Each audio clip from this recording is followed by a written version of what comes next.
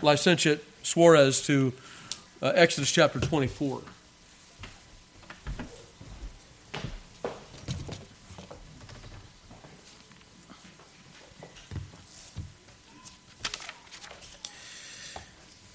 Exodus chapter 24, verse 1. Let us hear God's word. And he said unto Moses, Come up unto the Lord, thou and Aaron and Nadab and Abihu, and 70 of the elders of Israel, and worship ye afar off. And Moses alone shall come near the Lord, but they shall not come nigh, neither shall the people go up with him. And Moses came and told the people all the words of the Lord, and all the judgments, and all the people answered with one voice, and said, All the words which the Lord hath said we will do. And Moses wrote all the words of the Lord, and rose up early in the morning, and builded an altar under the hill, and 12 pillars according to the 12 tribes of Israel. And he sent young men of the children of Israel, which offered burnt offerings, and sacrificed peace offerings of oxen unto the Lord. And Moses took half of the blood, and put it in basins, and half of the blood he sprinkled on the altar. And he took the book of the covenant, and read it in the audience of the people, and they said, All that the Lord hath said will we do, and be obedient. And Moses took the blood and sprinkled it on the people, and said, Behold, the blood of the covenant which the Lord hath made with you concerning all these words. Then went up Moses and Aaron, Nadab and Abihu, and 70 of the elders of Israel, and they saw the God of Israel, and there was under his feet, as it were, a paved work of a sapphire stone, and as it were the body of heaven in his clearness. And upon the nobles of the children of Israel he laid not his hand. Also they saw God, and did eat and drink. And the Lord said unto Moses, Come up to me into the mount, and be there, and I will give thee tables of stone, and a law, and commandments, which I have written, that thou mayest teach them. And Moses rose up, and his minister Joshua, and Moses went up into the mount of God. And he said unto the elders, Tarry ye here for us, until we come again unto you. And behold, Aaron and Hur are with you. If any man have any matters to do, let him come unto them. And Moses went up into the mount, and a cloud covered the mount. And the glory of the Lord abode upon Mount Sinai, and the cloud covered it 6 days. And the 7th day he called unto Moses out of the midst of the cloud. And the sight of the glory of the Lord was like devouring fire on the top of the mount, in the eyes of the children of Israel. And Moses went into the midst of the cloud, and got him up into the mount. And Moses was in the mount 40 days and 40 nights. Thus ends the reading of God's holy word. In this chapter, there is an end of receiving legislation for Israel to Moses, and he's directed by the Lord to bring this covenant down to the people for their hearing and to receive their solemn consent to it. The covenant was to receive official ratification, if you will, among the people. The people here were to enter formally and solemnly into covenant membership. The chapter begins with the Lord giving instructions to Moses for this end. Verse 1, Come up unto the Lord, thou and Aaron, Nadab and Abihu, and 70 of the elders of Israel. Now, Nadab and Abihu, you may recall from Exodus chapter 6, that they're Aaron's 2 eldest sons. And they will join Aaron in Exodus 28 in the office of priest by God's special calling. Altogether with Aaron and these 70 elders of Israel, there will be a representative of the whole of Israel, a whole of the church at that time, about to enter into a solemn covenant ceremony before the Lord. But Moses, right, is distinguished uniquely from them, right? On the one end, you have the people of Israel. Next is the assembly of Aaron, Nadab, and Abihu, and the 70 elders. Then is Moses, who in verse 2 alone shall come near the Lord, who alone is to ascend into the mount with God. But before this is to occur, Moses in verse 3 came and told the people all the words of the Lord. Moses was faithful to deliver every item of the Lord's word, the whole counsel of God which he received. And upon hearing all the words of the Lord, the people respond with one voice, that they will follow all the words told to them. Now, it may be wondered, right, when you read this, what were the people exactly affirming? Were they consenting to obey perfectly? Did they really think, right, they could measure up to every jot and tittle of the law that was required of them? Was this a covenant of works that they are consenting to? And the answer, as some of you may expect, no, it was not. First, notice the context of things in previous places where such an affirmation of the people is made, such as in Exodus 19, where we've heard before, or Deuteronomy 5:22, which happens to take place in the same time as Exodus 20. The context is always that of a redeemed people making such an affirmation to follow the Lord. But secondly, notice here in our chapter what immediately follows their affirmation, right? What follows verse 3. You have in verse 4, there was a book of the covenant written, an altar built with 12 pillars according to the 12 tribes. You have in verse 5, sacrifices of burnt offering and peace offerings are offered up unto the Lord.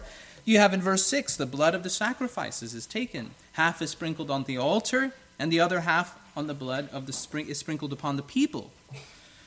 And then in verse 8, behold the blood of the covenant which the Lord hath made with you according concerning all these words. So if all this were a covenant of works, right? If this is all just legal carnal obedience, what need would there have been for an altar, right? For the killing of animals, for sacrifices of burnt and peace offerings, for sprinkling of blood upon the altar, or sprinkling upon the people. Hebrews 9:23 says that these things were patterns. They were figures, signs, right, of things in the heavens. And so far as they were patterns and figures of heavenly things, they should be purified with them. That is, of earthy or fleshly things, such as goats and calves and so on. But in the heavenly things themselves, they should be purified with better sacrifices than these. And what is that? Well, that is with the body, blood, soul, and work of Christ.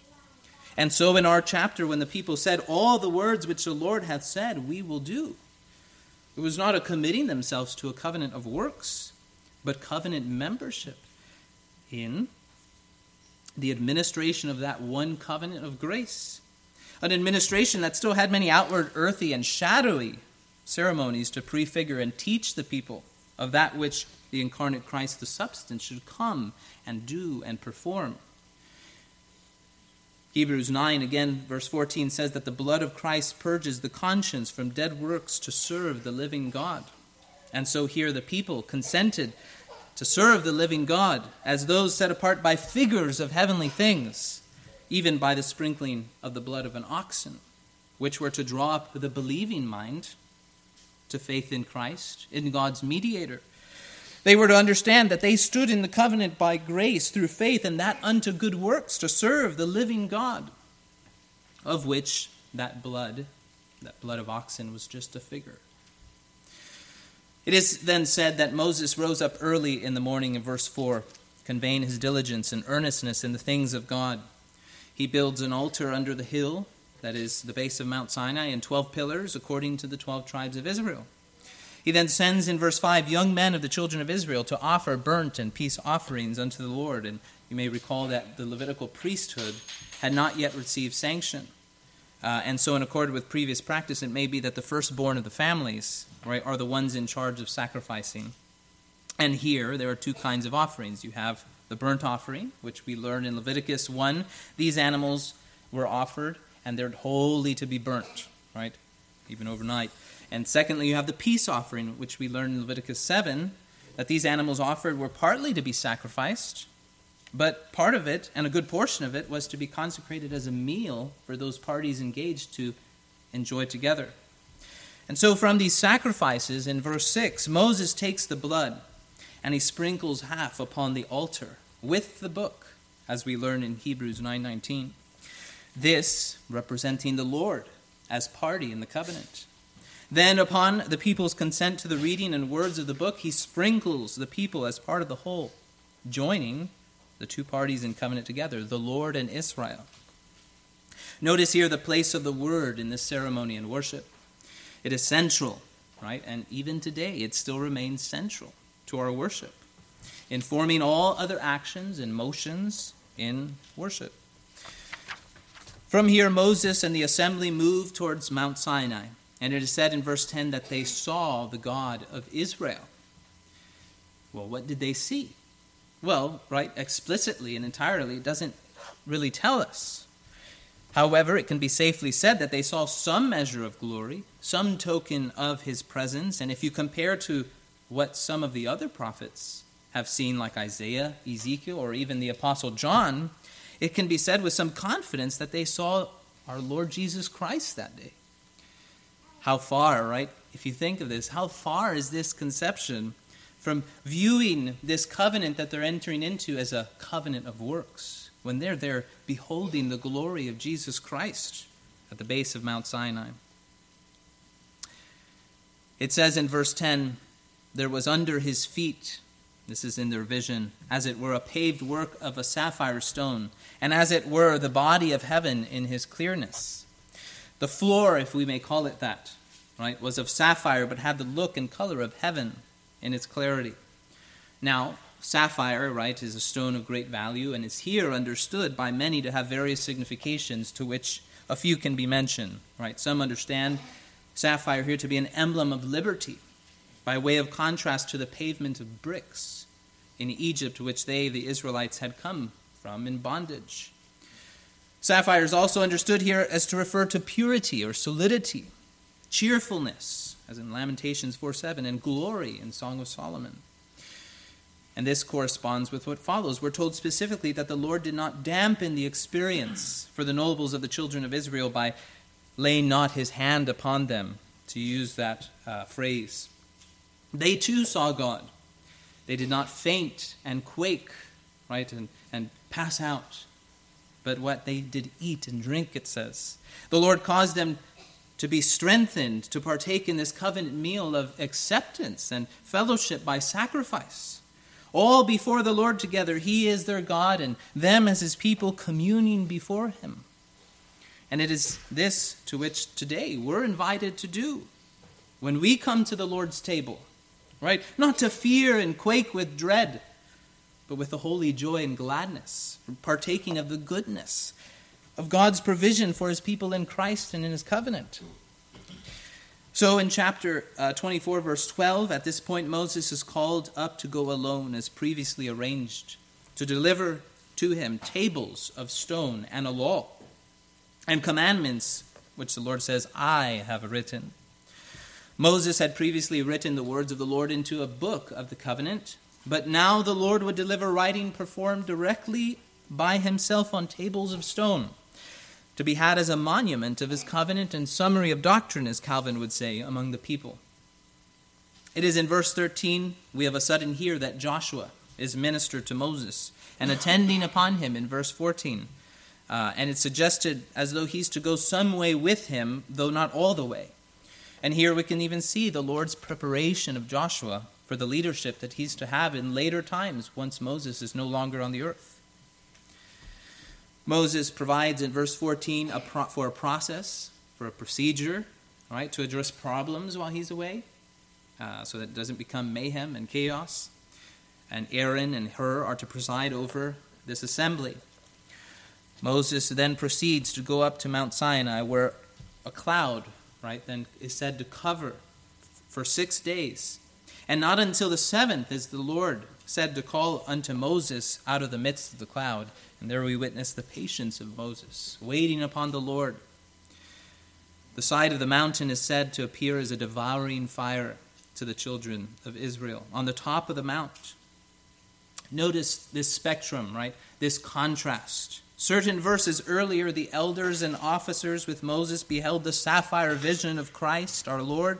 They're accepted, they're cheerful, glorious, strength and communing right before him in food and drink.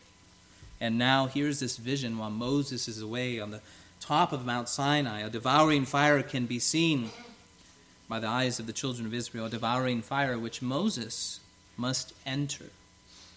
And it appears God here would show us and show the people that they must have and apply themselves to God's mediator.